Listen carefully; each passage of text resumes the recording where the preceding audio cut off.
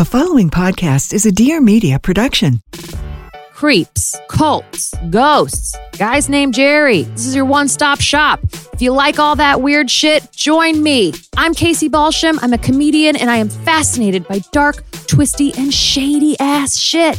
On the Shady Shit podcast, we're going to cover all the topics ranging from living in a haunted house to dating app scammers to Lizzie Borden and everything in between. Every Friday, I'm going to break down well-known and little-known stories that are sure to induce just a bit of discomfort. I am so looking forward to making your weeks just a little bit weirder.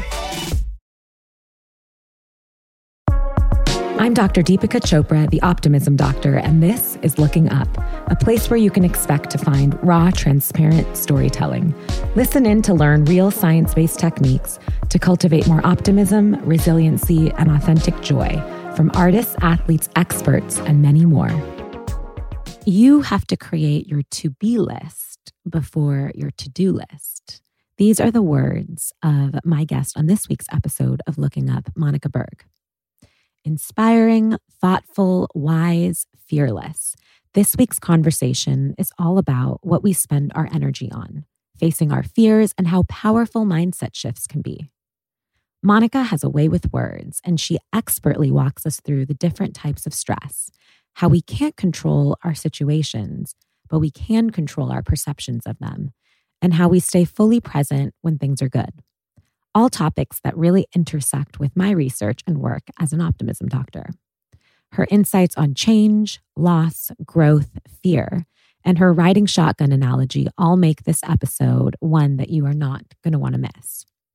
We got pretty candid about being more fully present in moments of joy, the important lessons change can bring us throughout our life, and dove into what it actually means to face our fears head on. I was inspired, uplifted, challenged, and championed through this conversation, and I can't wait to hear what you learned from her. Enjoy this episode, and remember, things are looking up. Hi, I'm so excited to have you on the podcast, and the way that we start the Looking Up podcast is with a little section that I like to call Looking In, and it's basically just a series of very short, rapid-fire style questions in which the audience and myself get to know you a little bit more intimately. So, Monica, has there been a book that you have read that has actually changed the way in which you live your life? And if so, please share. Well, there's actually three. I'd say the first is the Zohar. It's the main Kabbalistic text for the teaching and the wisdom of Kabbalah. So that kind of most definitely has impacted my life the most. The other two books I found at the same time when I was 17 are Many Lives, Many Masters and You Can Heal Your Life by Louise Hayes. So those three, I think together, it's body, mind, and spirit encompassed everything. Yes, a couple of those I have read and have changed my life as well. Okay, people think that I'm blank, but I'm actually blank. I'm not really sure because I make it a practice not to be too busy with what people think of me. Well, that makes sense, and something I think we are going to talk about. Maybe answering that in a different way of what is something about yourself that maybe not a lot of people know? I think that unless you take the time to actually speak to me or get to know me, it's easy to look like, I'm unassailable, nothing bothers me at all. And in fact, I think that, the feedback that I often get is, wow, you're so fun and thoughtful and nice. Like, it's just not that I come up with the opposite of that, but I just seem like, I got this whole thing figured out. And I'm very vocal about that not being the case, that I'm forever wanting to grow and change. But I would say that's probably the most accurate. Okay. And how would you describe yourself as a teenager during your high school years in 3 words? Wild, worried, and curious. Okay. And when is the last time that you cried? Pretty much all last month, on and off. My father just passed. So last month was difficult. And then Mother's Day, my children really went out of the way to let me know how they feel. And that moved me deeply. So yeah, it's been a month. I'm so sorry to hear about your loss. Thank you. We shift gears a little bit. 3 things that have brought you joy today. My children, my workout, and my work, this moment. I love that. Okay, there are so many topics that you talk about that I'm so interested in. And I know that a lot of our listeners are going to be interested in. It's going to be hard to fit this all in one episode, but that's why I'm going to just jump right in. I really want to start with this idea of being unbusy and what you believe the secret to a life of greater purpose is and what that really means, because I think there are many of us that would like to talk about that very topic and would like to uncover what that secret really is about. Well, I think that often we are busy with the wrong things in life, and that can lead you to living a life that is not really satisfactory, that it's easy to kind of get into that rut because in life, we kind of train ourselves to be very much connected and aware of what people think of us and what they expect from us, especially girls at a very early age are expected to be all kinds of things with a smile on your face and very amenable. So I think that it has to be something that you actually pause and you question and you look at where you are in life and say, okay, where am I putting my time and energy? And is it aligned with what I believe? There are a few, I think, really easy tools and tips to kind of get a person there. One is called non-time, which sounds like a waste of time. But in fact, I think it's important to really give yourself space to do nothing at all. In fact, Albert Einstein, who obviously everybody knows, some of his greatest understandings came while he was bobbing along on his sailboat. And that's the idea of non-time, right? Putting yourself out there in a space, maybe in nature, or for me, it's extreme exercise, where you're not busy doing, thinking this and that, and you're able just to create. Steve Jobs was the same. He was known as a procrastinator. He would doodle a lot. And from those, taking that time to kind of just be out there daydreaming, he was able to find a great balance between work and play. So I think that that's something that everybody should kind of pause and take a look at. The other thing I think that's really powerful that will help us to stop spending time on the wrong things is to create your to-be list before your to-do list. Most people have very long to-do lists. And if you really look at the to-do list, does the laundry really have to get done every, Monday, Wednesday, Friday? Do you have to do the dishes at this time? I mean, we make a lot of rules for ourselves for different reasons. Maybe we pride ourselves on looking like somebody who has it all under control and that we're really organized and neat. But is that really making you happy? So when you create a to-be list first, right, you decide who you want to be. If it's, for instance, to be a really present parent, let's say, then on your to-do list would be, from this time to this time every day, put the phone away and really connect with my child. So I think that's a really great way to make sure also that you are busy with the right things. I think that's such an interesting point. It is kind of reminding me of a workshop that I lead often, which is really about finding your true purpose. Mm-hmm. And I think we live in a world, I always talk about this, that we live in this world where we're constantly making decisions and have a million choices. And it sort of puts us in this idea of decision fatigue or choice paralysis. And I think that sometimes it's really just about, and in order to do this, it's interesting because it kind of brings back the other tool you talked about, but you need the non-time, or I call it the time to go within, to actually figure out who you are and what your purpose is. And I guess, what do you want to be? And when you really sit and think and have the time to do that, sometimes you can look at your life and it can be completely the opposite. And that is a reason for the struggle and the mental struggle through it. Sometimes it can look very similar. But I also want to put out there that I've had this struggle where you give the example of wanting to be a present parent. And I certainly, when I think about what I want to be, I absolutely want to be that. But I also, at the same time, on my list of who I want to be, I love what I do and I want to be successful. And I actually find so much joy in sort of my career. It's such a big part of who I am. And so a lot of us will have on our to-be list, many different things that we want to be. And sometimes it's that idea where you have to look at it and know that there are consequences with also who you want to be and what you want to be. And sometimes they will push and pull from the other things you want to be. And I think a really good strategy that I recently just came across was I saw something that actually physically like said, or in a measurable way. And this is something that I'm doing. Like I got someone just sent me a care package for a company that they started on mindful parenting, and in it came this little, really cute, I must say. I don't remember what it's called, but it's essentially a little like timer clock. And the tip on there was like, just 15 minutes if you can, or start with less. I would say I'm adding the start with less because not everybody, we have to work our way up to that.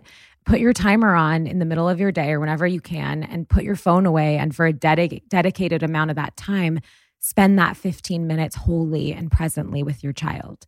And I've started to try to do that now, because oftentimes we can just like, especially with working from home, everything blends together right now. Every single thing. Me as a parent, me as a housekeeper, me as a chef, me as an optimism doctor, me as a podcast host, like me as running Things Are Looking Up, me as a wife, like as a daughter. All of these things are blended together in one day. And I'm sort of just a chicken without a head. And I've talked to many people that feel the same way, where we're like literally doing all those things at the same time. And not only is that not efficient, but it's not joyful. Like I'm losing the joy in every single thing I'm doing because I'm doing too many of them all at once. So that's what I was going to say with that part. I think you and I, it sounds like, have a lot of similarities. I have 4 kids and I work full-time. My relationship is very important to me with my husband. We have a podcast we do together. I mean, it's like the list is ongoing.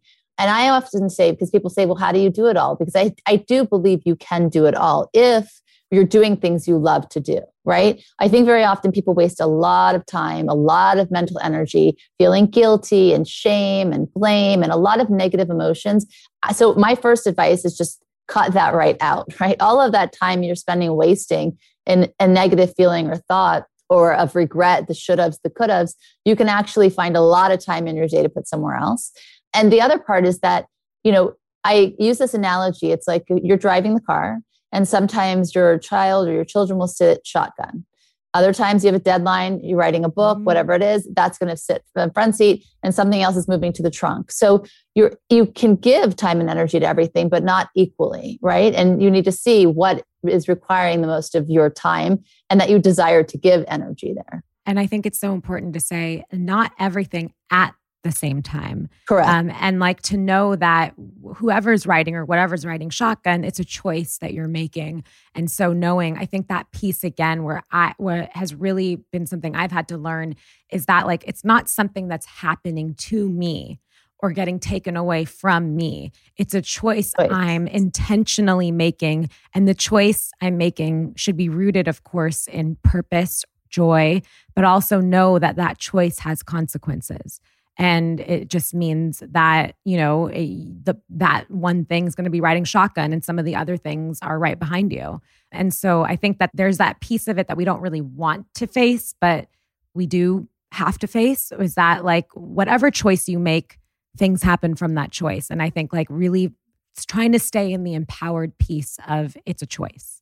Well, this is the thing. I think the word consequence might be a little, because consequence sounds almost like, you're making a sacrifice and there's going to be like a negative kind of effect of this. I like what you're saying in that everything is a choice, and everything that comes to be is an effect of something you have decided. So that's why it's so important to be aligned with what you desire and to remove all that guilt and shame, because often women, especially, if they have a lot of kids, or, I brought these children in the world and now I'm ignoring them because I'm pursuing this other part that's really important to me. They don't need to contradict, by the way. You doing what you love and putting time and energy in there is being a great role model for your children, because you're going to want them to be grown up and to approach their life in the same way. I think the expectation that we have on ourselves needs to be healthy and kind and clear. What about for like parents, and this comes up a lot and I want to really validate it. Some people don't actually love what they do, and it's not necessarily what brings them the most joy, but they need to put food on the table.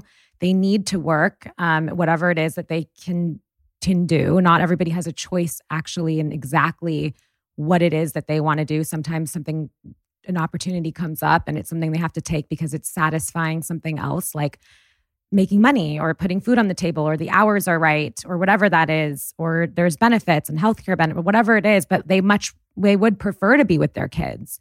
And that is what they really want to do. And so I do want to talk about that, but also put it out there that yes, there are choices, but like maybe we can't 100% say that every single thing is an absolute choice. Sometimes I've definitely talked to many people who their choice would be to prefer to be with their children, but they feel that they have to do something else in order to make the life work with having their kids or being able to provide for them, especially if they're a single parent. Yeah, I'm so happy you brought this up. I think that by choice, what I'm saying is that the only choice we really have is how we see things and how we react to them, right? So we might not be able to change our circumstance, but we can certainly change the way we feel about it. So if a person is resenting their life, basically their days, because they're spending time doing things they really don't like, but they have to do it. So I would say first, change the way you view that, right? Be grateful and appreciative that you're able to make a living. But that doesn't mean that you have to give up on your life, because at the end of the day, what's going to matter when we come to the end? It's going to be, did I do what I love in terms of my time, my energy? Did I spend time with people that I value the most? So I do fully believe that there's always time to then find. So if you're working a 9 to 5, right? And people, let's say they hated their job and they're not shifting their consciousness and they're still resenting it and feeling maybe a little bit about a victim having to be in that situation. So when you come home at night, are you able to switch and be joyous and really appreciate your family and spend time with them? Or are you just really looking forward to a glass of wine or maybe 3, right? So I think that even, if you have to work and be in a situation that you really don't love, there's time in the day or on the weekend or at some point where you can start putting energy, even if it's 10 minutes a day, 15 minutes a day, 20 minutes a day, to start doing the things that light you up. Because from that space, you're going to be able to shift the energy of your whole life and your perspective. Yeah. So I'm so glad you brought that up 100%. I always say that our perspective is our most valuable tool and energy is our most valuable currency. And so what we choose in the times we can choose are to put forth our energy into is really important, what we consume. And that means who we're around, not just what we're eating and consuming, but also that, but who we are around, what type of articles we choose to read, our environment, like what is literally around your room right now. And then also there's something else that I've been adding to this idea of these micro moments that I talk about, because I find myself, even though this is what I do and I'm an optimism doctor and I literally go through the science behind this and I help people with it, but I find myself saying, I don't have the time. And, I'm not putting the effort into creating more of these experiences where I'm actually experiencing joy, which is literally what I prescribe to people. And so I've started to really hone in on this idea of a micro moment. And there's no time that is small enough or too small. If it's a minute, if it's 3 minutes that you can steal in your day to do something that brings you joy, and then do that 5 times. If you can't get that, 15-minute chunk or whatever it is, like I found that is kind of what gets me through the day. Because like I said in the beginning, like I definitely, everything that is sort of on my plate right now, I can look at and say, these things are bringing me joy. But the way in which I'm executing all of them right now, it's sort of taking the joy away from it all. And it's because the more I add these micro moments of just completely me joy, like doing something just for the fact that it brings you joy. I think we have to people feel they have to really get permission for that. It's sort of like, well, that will be a waste of time. What is it really doing? And until you really train your brain to understand that actually is not just something that feels good, but it's actually positive survival. Well, I love this. I love this point because it's true. We've become such a culture that everything has to be purpose driven. If there's not a reason for it and it's not a purpose for it, then it's a waste of time. But then if you look back at your own childhood or children, right? The point of the day is to discover new things, is to be curious, is to laugh, is to be silly, to fall and get up again, right? And when we lose that aspect of ourselves, we really are much more upset. And I think that even if people don't have such a healthy relationship with themselves and they don't give themselves the permission to actually take the time 3 minutes in the day to have a dance party with yourself or whatever it is, right? Because I do that plenty of times throughout the day. Try to see where your consciousness is at in moments. Like you said, when you're with people that you love. Let's say that I had this experience. I was walking with my daughter a few blocks and she's skipping and she's happy and she's talking and it was a beautiful day and the sun's shining and there's birds I can hear. But in my mind, I was worried about something.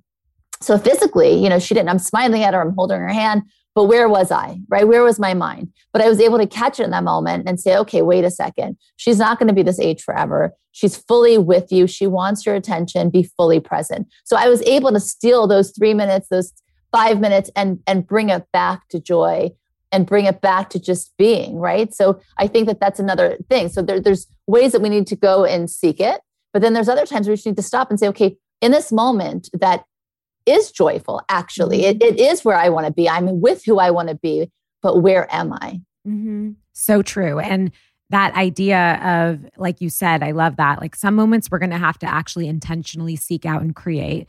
And other times they're literally right in front of you. Like they could hit you in the head and you have to actually just open your eyes and your mind and your heart to it. And with all the interviews I've been doing, what I've realized is that there is such a benefit for our brains and for increasing optimism and resiliency and joy in this idea of actually allowing yourself and even challenging yourself to stay in a joyful moment. So like how we sort of like, we skip through joyful moments because we're like, if it's not broken, there's nothing to fix and we're fixers. But like actually there's this, there's a really big tool is learning kind of like a muscle, how to sharpen your skill of like when you feel joy, when that like moment of joy comes, try really hard to sort of ignite all of your senses to be really mindful and to stay in that moment for like moments longer. Like, what does this feel like? I'm recognizing joy. What's around me? What does it smell like? What does it sound like? What does it feel like? All these things to make yourself stay in that moment of experiencing joy longer. And it has like such an impact and an effect. Completely. It's funny. One of my daughters, my older daughter, for her Mother's Day card, she wrote something that I actually hadn't thought of. She said, I love how you just become silly out of nowhere for no reason. And I was like, wow, I'm so happy that they see that, right? I never even thought, because that's just who I am. And I'll be like full on, I'll go all the way with it and just get, but I because sometimes I can also be on the other side of that, very serious. So I was like, wow, I'm so happy that the kids see that and they enjoy it. And that then I made the decision in that moment to do it more, right? Yes. Okay. So talk to us a little bit about your thoughts on self-sabotage. Yeah, I love this topic too, because I think that there's a lot of things that we do, we're not aware we're doing them. And people think, oh, I'm not self-sabotaging, I'm successful here, I'm getting that done. But it has this kind of insidious way of creeping in without us fully realizing it. So there's 4 ways I believe we self-sabotage. The first is pessimism. The second is helplessness. The third is judgment, being judgmental. Negative speech would fall under that category. And the last is perfectionism, which I certainly suffered for many, many years with that one. So pessimism, when we have things in life happen, there's 2 ways of looking at it, obviously. And I'm sure you've done a lot of your own research in this, but one can look at it, a situation that's happened that was challenging, or maybe they would even say it's bad and think that somehow it's their fault and that it will last forever. And that because this is what's happened, it's always going to be this way. That's one way to go through life. And I think that a lot of people in the last year, especially with the pandemic, where were we when things kind of came up that we didn't expect, that were extremely difficult? Where did we go? An optimist is quite honestly the very opposite. They never think it's their fault. They think that it's going to last a short time and that there's something great just around the corner. So when we stay in the state of mind, we really are not going to be able to even see the opportunities right in front of us. And if we did, we're going to think, oh, it's not really going to work out. Why bother? So I think that it's a great exercise for people to just say, okay, with all the things that have happened or happened in my life, especially the challenging ones, what thoughts do I have around those? And then how do I live my life according to the belief that I have? Okay, so you talk a lot about something else I'm really interested in, which is this idea of change. And so I actually really believe that change is one of the most difficult experiences of human existence, yet we all have to do it almost every single day. And for me, I really believe that you have to want something so badly and know exactly why in order to actually make a change. You have to want something that you don't currently have, or you have to know why having that very thing, whatever it is, whether it's a behavioral change or something else in your life, you have to know why it would make your life so much better and really know that why in order to make, actual change happen. What are your thoughts on change? What do you say to people that are working through changes? And oftentimes, obviously, we hear the phrase of change is hard, change is difficult, but change is inevitable. So what are your thoughts on that? So I don't know if you know, but I call myself a change junkie. I did not come into the world this way. I was very much a person that liked routine, organization, schedules, which by the way, still, I love my daily planner, but everything's in pencil with an eraser now. I learned to love equally being flexible. Okay. So for me to go through that transformation was difficult. And what triggered that for me and started this journey in that way to be really committed and to seek change daily was when my second child was born with Down syndrome. And I found out a few hours after his birth. So the diagnosis wasn't what got me. It was this idea that my biggest fear had come true, which is the fear of the unknown. And I think that often people approach life trying to collect and gather a lot of things. And we don't really realize it, right? We go to school so we can get a great job, so we can have money, so we can have security, and then have a family. And then you collect all these things and you don't want anything to change because you worked so hard to get there. Mm-hmm. Also, usually our first experience with change is not a positive experience, right? A child finds the parents in the middle of a divorce. Now the change is he has to go back and forth between homes. Or there was a sudden death in the family and this change and this new reality, it's thrust upon us in a way that's quite jarring. And that was what I had with my son. It was like, oh my God, this is not the life I thought I was going to have. I don't know if I can parent a child with special needs. Will I love him the same? Like all of these fears and worries came to me. And in that moment, I thought, okay, first of all, this is not the person you want to be. And I was already on a spiritual path. So that was clear to me. What was in front of me was an opportunity to really be open to anything that could happen and choosing my feelings, my consciousness, my experience of it. So then I found, and my mantra became, in change, there's great power.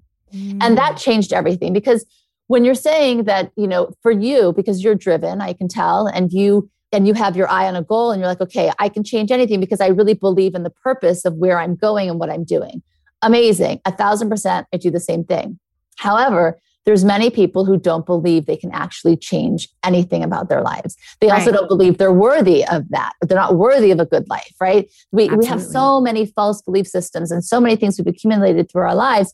So for that person, I say, there will be things in life that happen to us. Your choice is it happening to you or is it happening through you? There will be times that are difficult. There will be times that are amazing. There will be times that are challenging and confusing. If every time you are met with something that is really difficult or an obstacle you do not know how to overcome, stop and say, okay, how can I choose to see this experience different and see it as an opportunity and a gift? There's something beautiful, uniquely designed for my soul to be able to see, so that I can actually have a better life and a better existence. But to do that, you have to actually believe that you're not meant to suffer in this lifetime. And that's certainly a belief of mine. I do not believe in suffering. So that's always been my kind of saving grace of, well, I don't believe in suffering. So then why is this happening? That's so interesting, because that is literally how I define optimism. And a person that is optimistic is it's more so rooted in this idea of resiliency and curiosity. So it's like, how will I grow from this situation? Just asking that or being open to it while going through a struggle is so important. Right. So much of what you're saying is in this idea of resiliency and curiosity. And that's, I think oftentimes a lot of people are surprised that that's actually more so how I describe optimism rather than sort of this idea of positivity. It's really about this idea of seeing the setbacks and the less than ideal situations and the roadblocks and the things that come up in all of our lives, because nobody's life is free from struggle. But it's about seeing those times as temporary and something that we do have the ability to overcome, even if we don't know how or why. Well, it's being an active participant in what you want to occur in your life rather than just being at the whims of the universe, right? I mean, I think that's the difference between a pessimist and an optimist. It's really to say, okay, this is my life and it's my responsibility to actually direct it and navigate it in the way that I want. It doesn't mean you can change things that have happened. Again, you can change your experience of it. And that is so empowering to me. You know, there's post-traumatic stress versus post-traumatic growth. For me, I always chose the growth part. You can have the same thing happen to two different people. One can become completely depleted, feel even worse about themselves, and their whole life becomes defined by this bad thing that happened to me after this other bad thing that happened to me and that other bad thing. Or you can say, okay, well, this has happened. And you know what, that thing that happened to me 10 years ago, this is how I grew from it. And that thing that happened 5 years ago, I call them life quakes. You know what, this is how I grew from that. And that really is the point of our existence. And I think that unless people stop fighting the idea of change, right, then those are the two realities. You're going to live in one or the other. That's so true. You also talk a lot about relationships and particularly about friendship. And I would love for you to talk about, in your experience, what makes a great friendship. I like this question a lot too, because I think that my approach and my expectation from friendships, and even this is kind of related to parenting as well, is very different than most.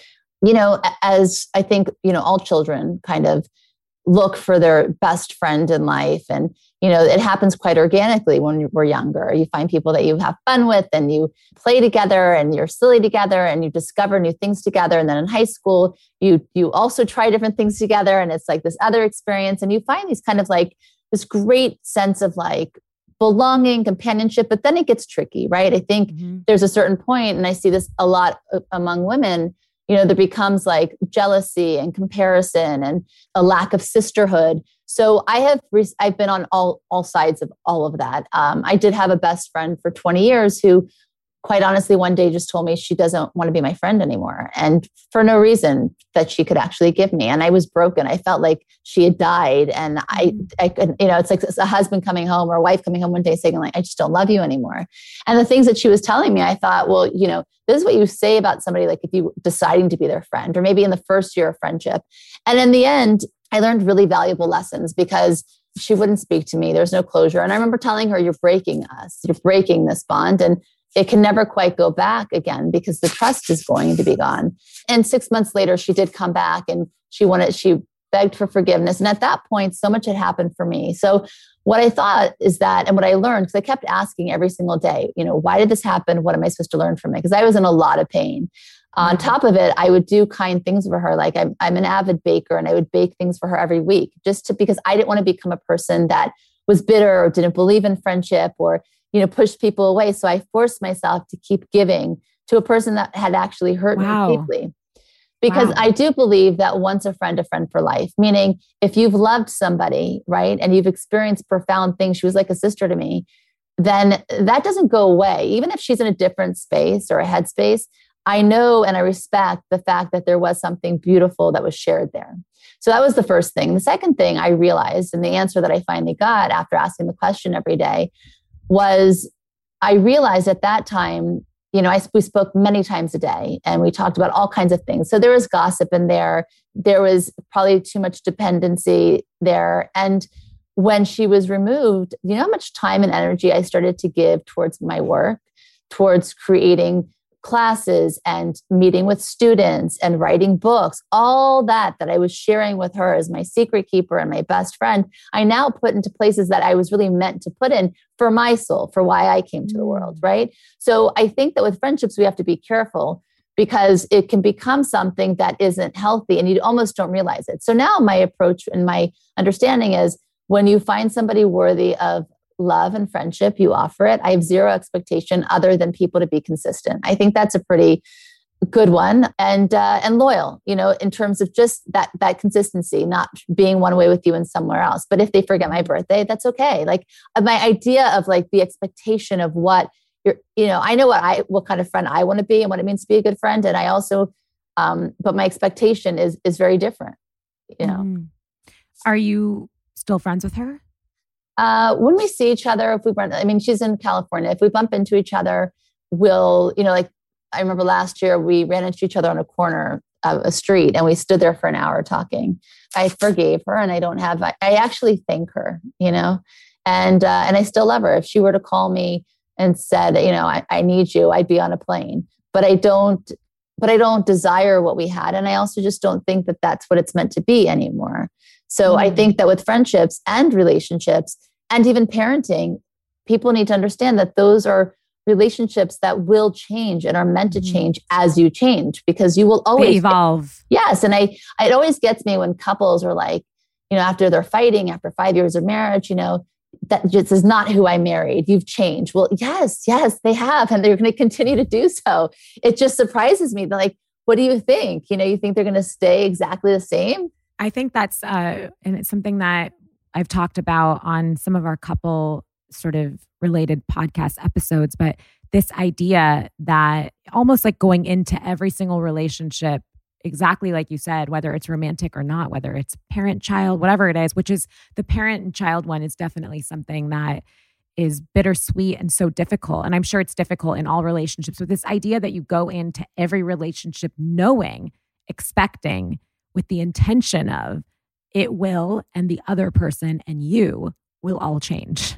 And so it's almost like prepping yourself to know that that is actually what is normal. And so it's really, if you can be on that other side where you're encouraging change and you're encouraging growth, I think that that is really like that sweet spot. But I know as a parent, it is so hard for me personally. I definitely I sort of like lean in on like the thin line between every day that I wake up. I'm so excited to see who my children are and sort of how they're growing and what's something new that they're sort of acquiring or a new part of their personality. But I'm like equally mournful and sad for like the day before. How old are your kids? I'm like, I have a 7-month-old and an almost 4-year-old. Oh, so sweet. Sweet ages. Yeah.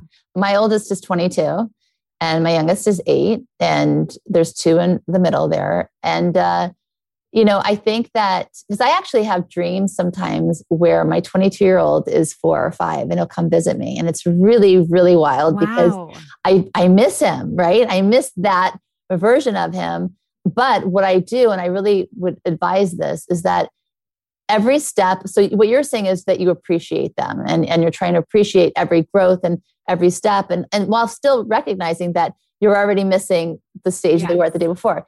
I think that it's important as they get older, because I think parents do this sometimes where they really, because it's so sweet and being a parent, there's nothing like it.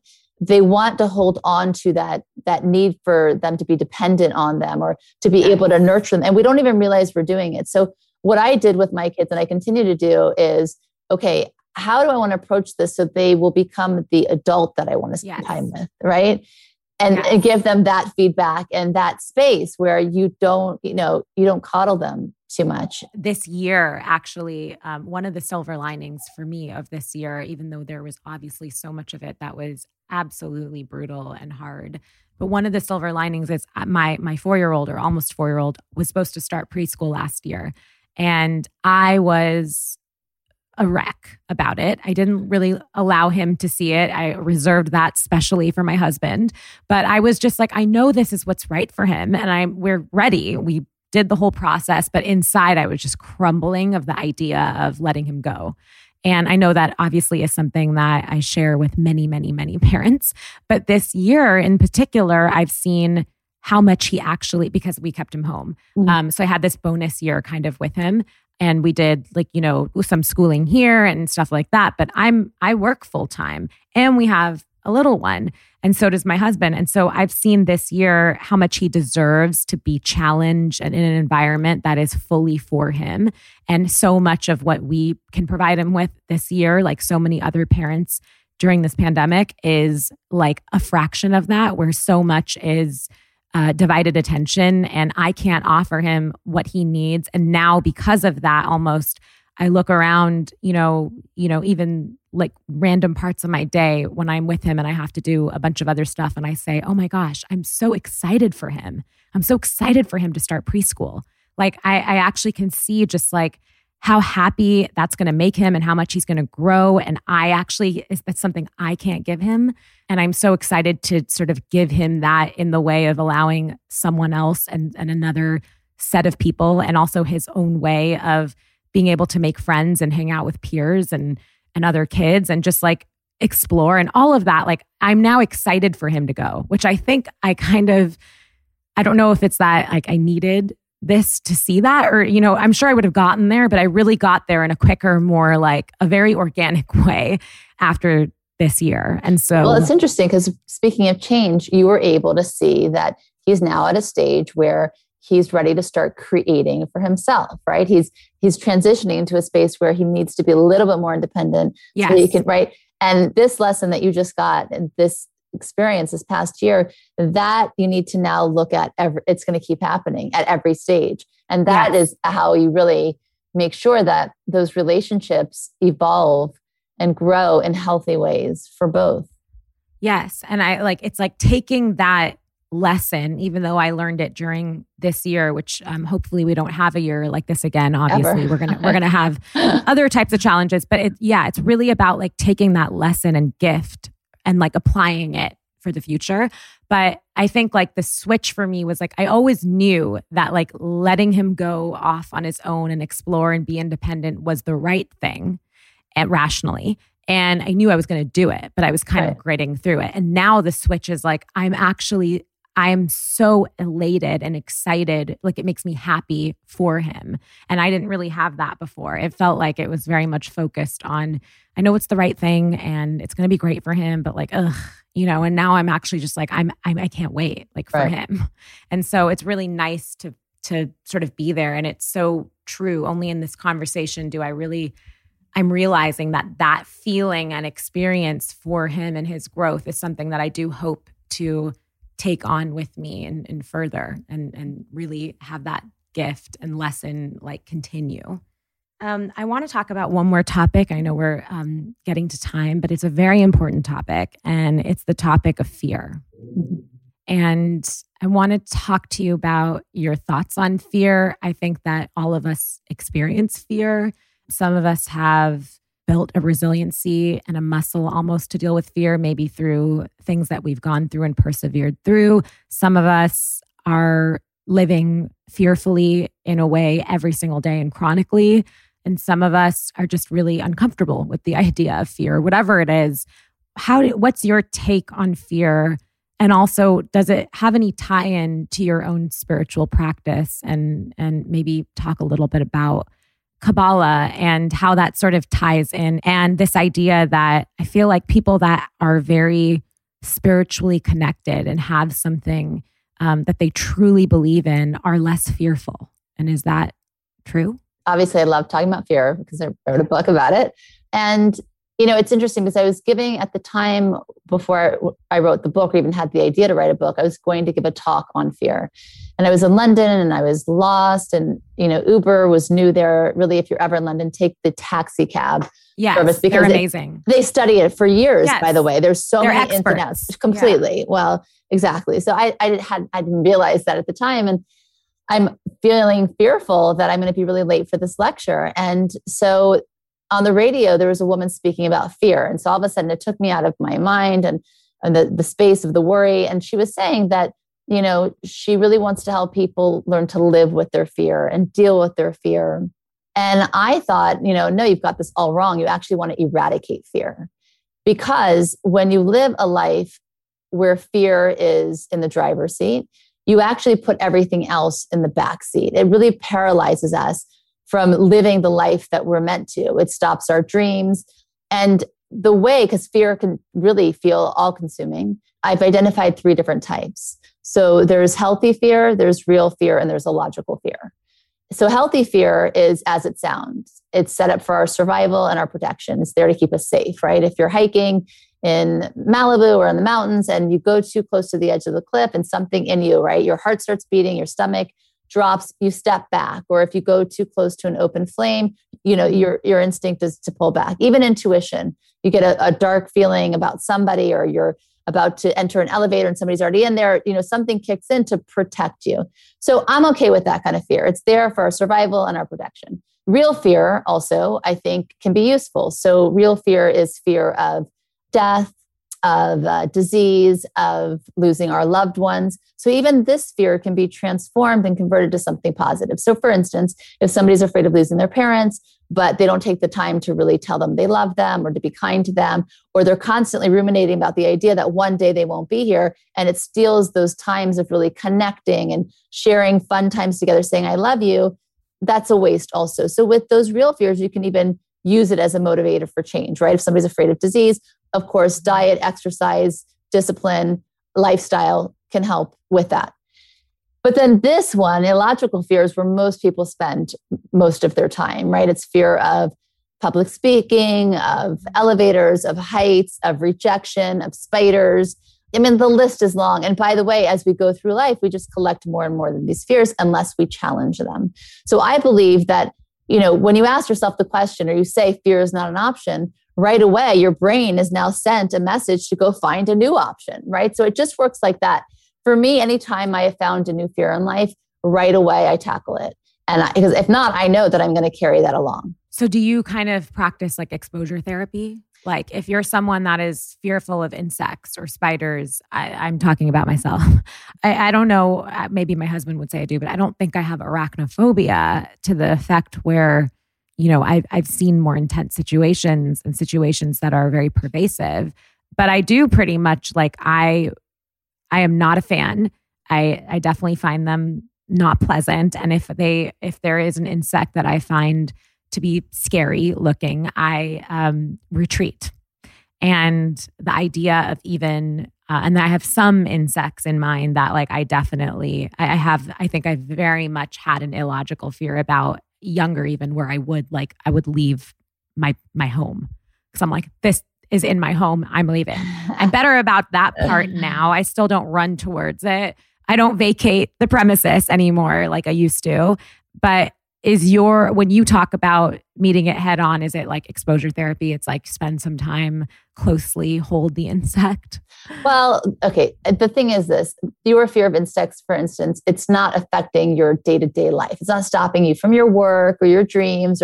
So what I would do. If I lived somewhere else, it might be. But yeah, since I think I can pretty much control for it in my situation now, exactly. But I think it comes down to, yes, exposure therapy for sure. Like if, you're afraid of driving on the freeway, drive 5 minutes, do it in the morning when your willpower is stronger. Yeah, there's a bunch of different things, but I think that first and foremost and most important one is your consciousness. So if you like, even as we're sitting here, it's going to freak you out. Let's say a roach is like on the floor next to you. So I wouldn't enjoy that either. I don't love it. But what I would do is I'd probably move away.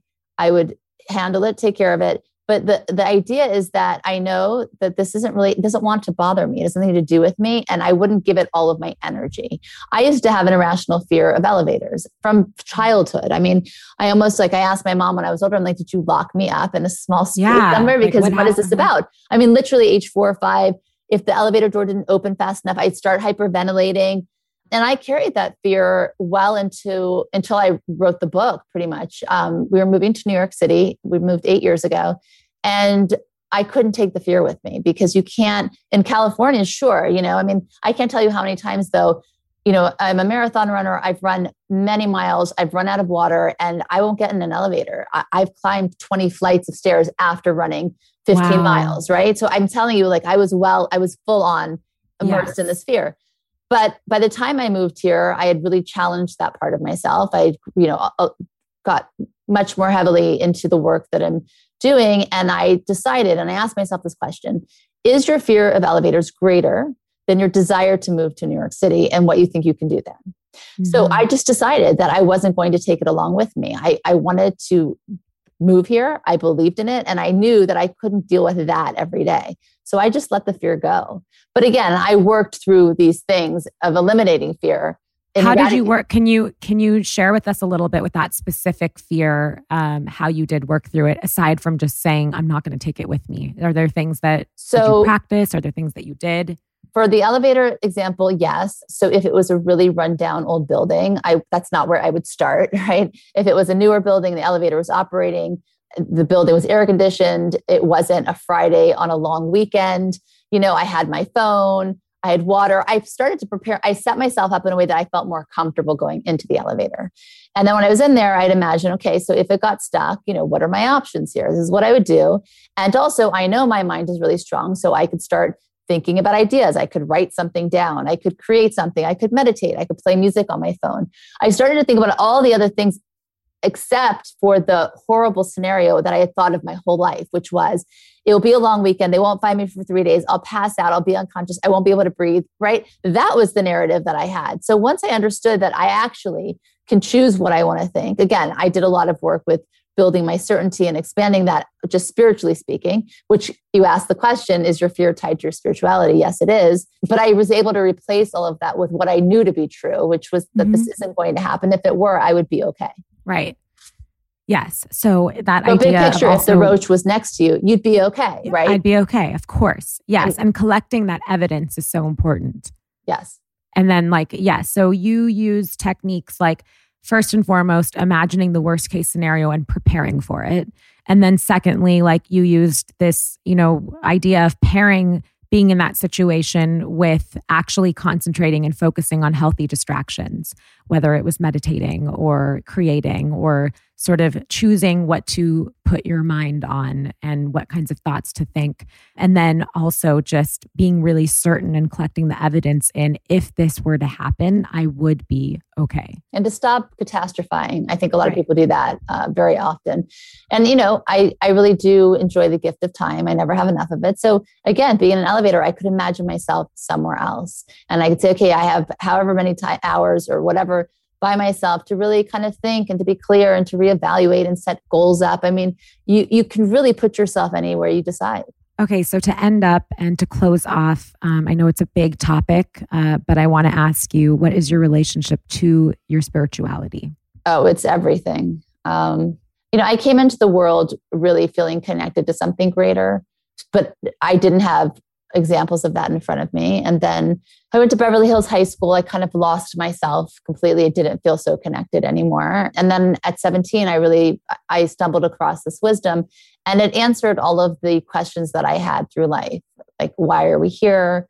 What are we meant to do? What is our purpose? Big picture, even though I didn't know my specific one. And it really dictated how I lived my life going forward. And that it's really all about transformation for the purpose of becoming and connecting to the truest aspect of your soul.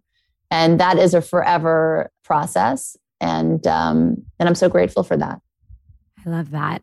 Okay, so the last thing that we do on the Looking Up podcast, if we were together, you would pick a card yourself, but we pick a card from my Things Are Looking Up Optimism deck of cards. And I'm going to just pick a random card. This is your card. Oh my gosh. Okay. This is kind of crazy. Okay. Change is a challenge for all of us. Are you kidding me? I'm not kidding you. That is so wild. I don't know what it is. I feel like I don't know. I don't even know what it is. I can't explain it. Okay. Name a change you withstood and came out for the better. It can be any type of change at all. A job change, a move, a relationship that wasn't serving you well. Wow. Good job. You have successfully changed and therefore been through one of the most difficult experiences of the human existence. Now you can do anything. So this is sort of just your homework for the day, and everybody out there listening, I couldn't have picked a better card for this experience. I hope you were already thinking about this while we were having a conversation, but really just pick a time in which, you withstood a change. And I'm sure there's plenty you can pick from, because like we said, we are going through changes every single day. And figure out if you can find out and sort of relate back and into the future and present and into your future, how that change actually served you and how you grew from it and what good came of it, even if it seemed really hard at the time. Thank you so much for being here with me today. What a great conversation. I really appreciated it. I had fun. Thank you so much. Thanks so much for listening to Looking Up.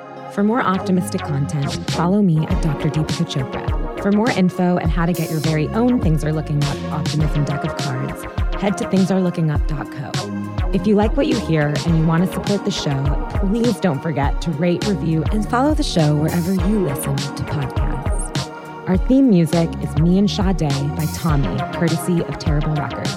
I'm your host, Dr. Deepika Chopra, and I'll see you next Monday for your weekly dose of optimism.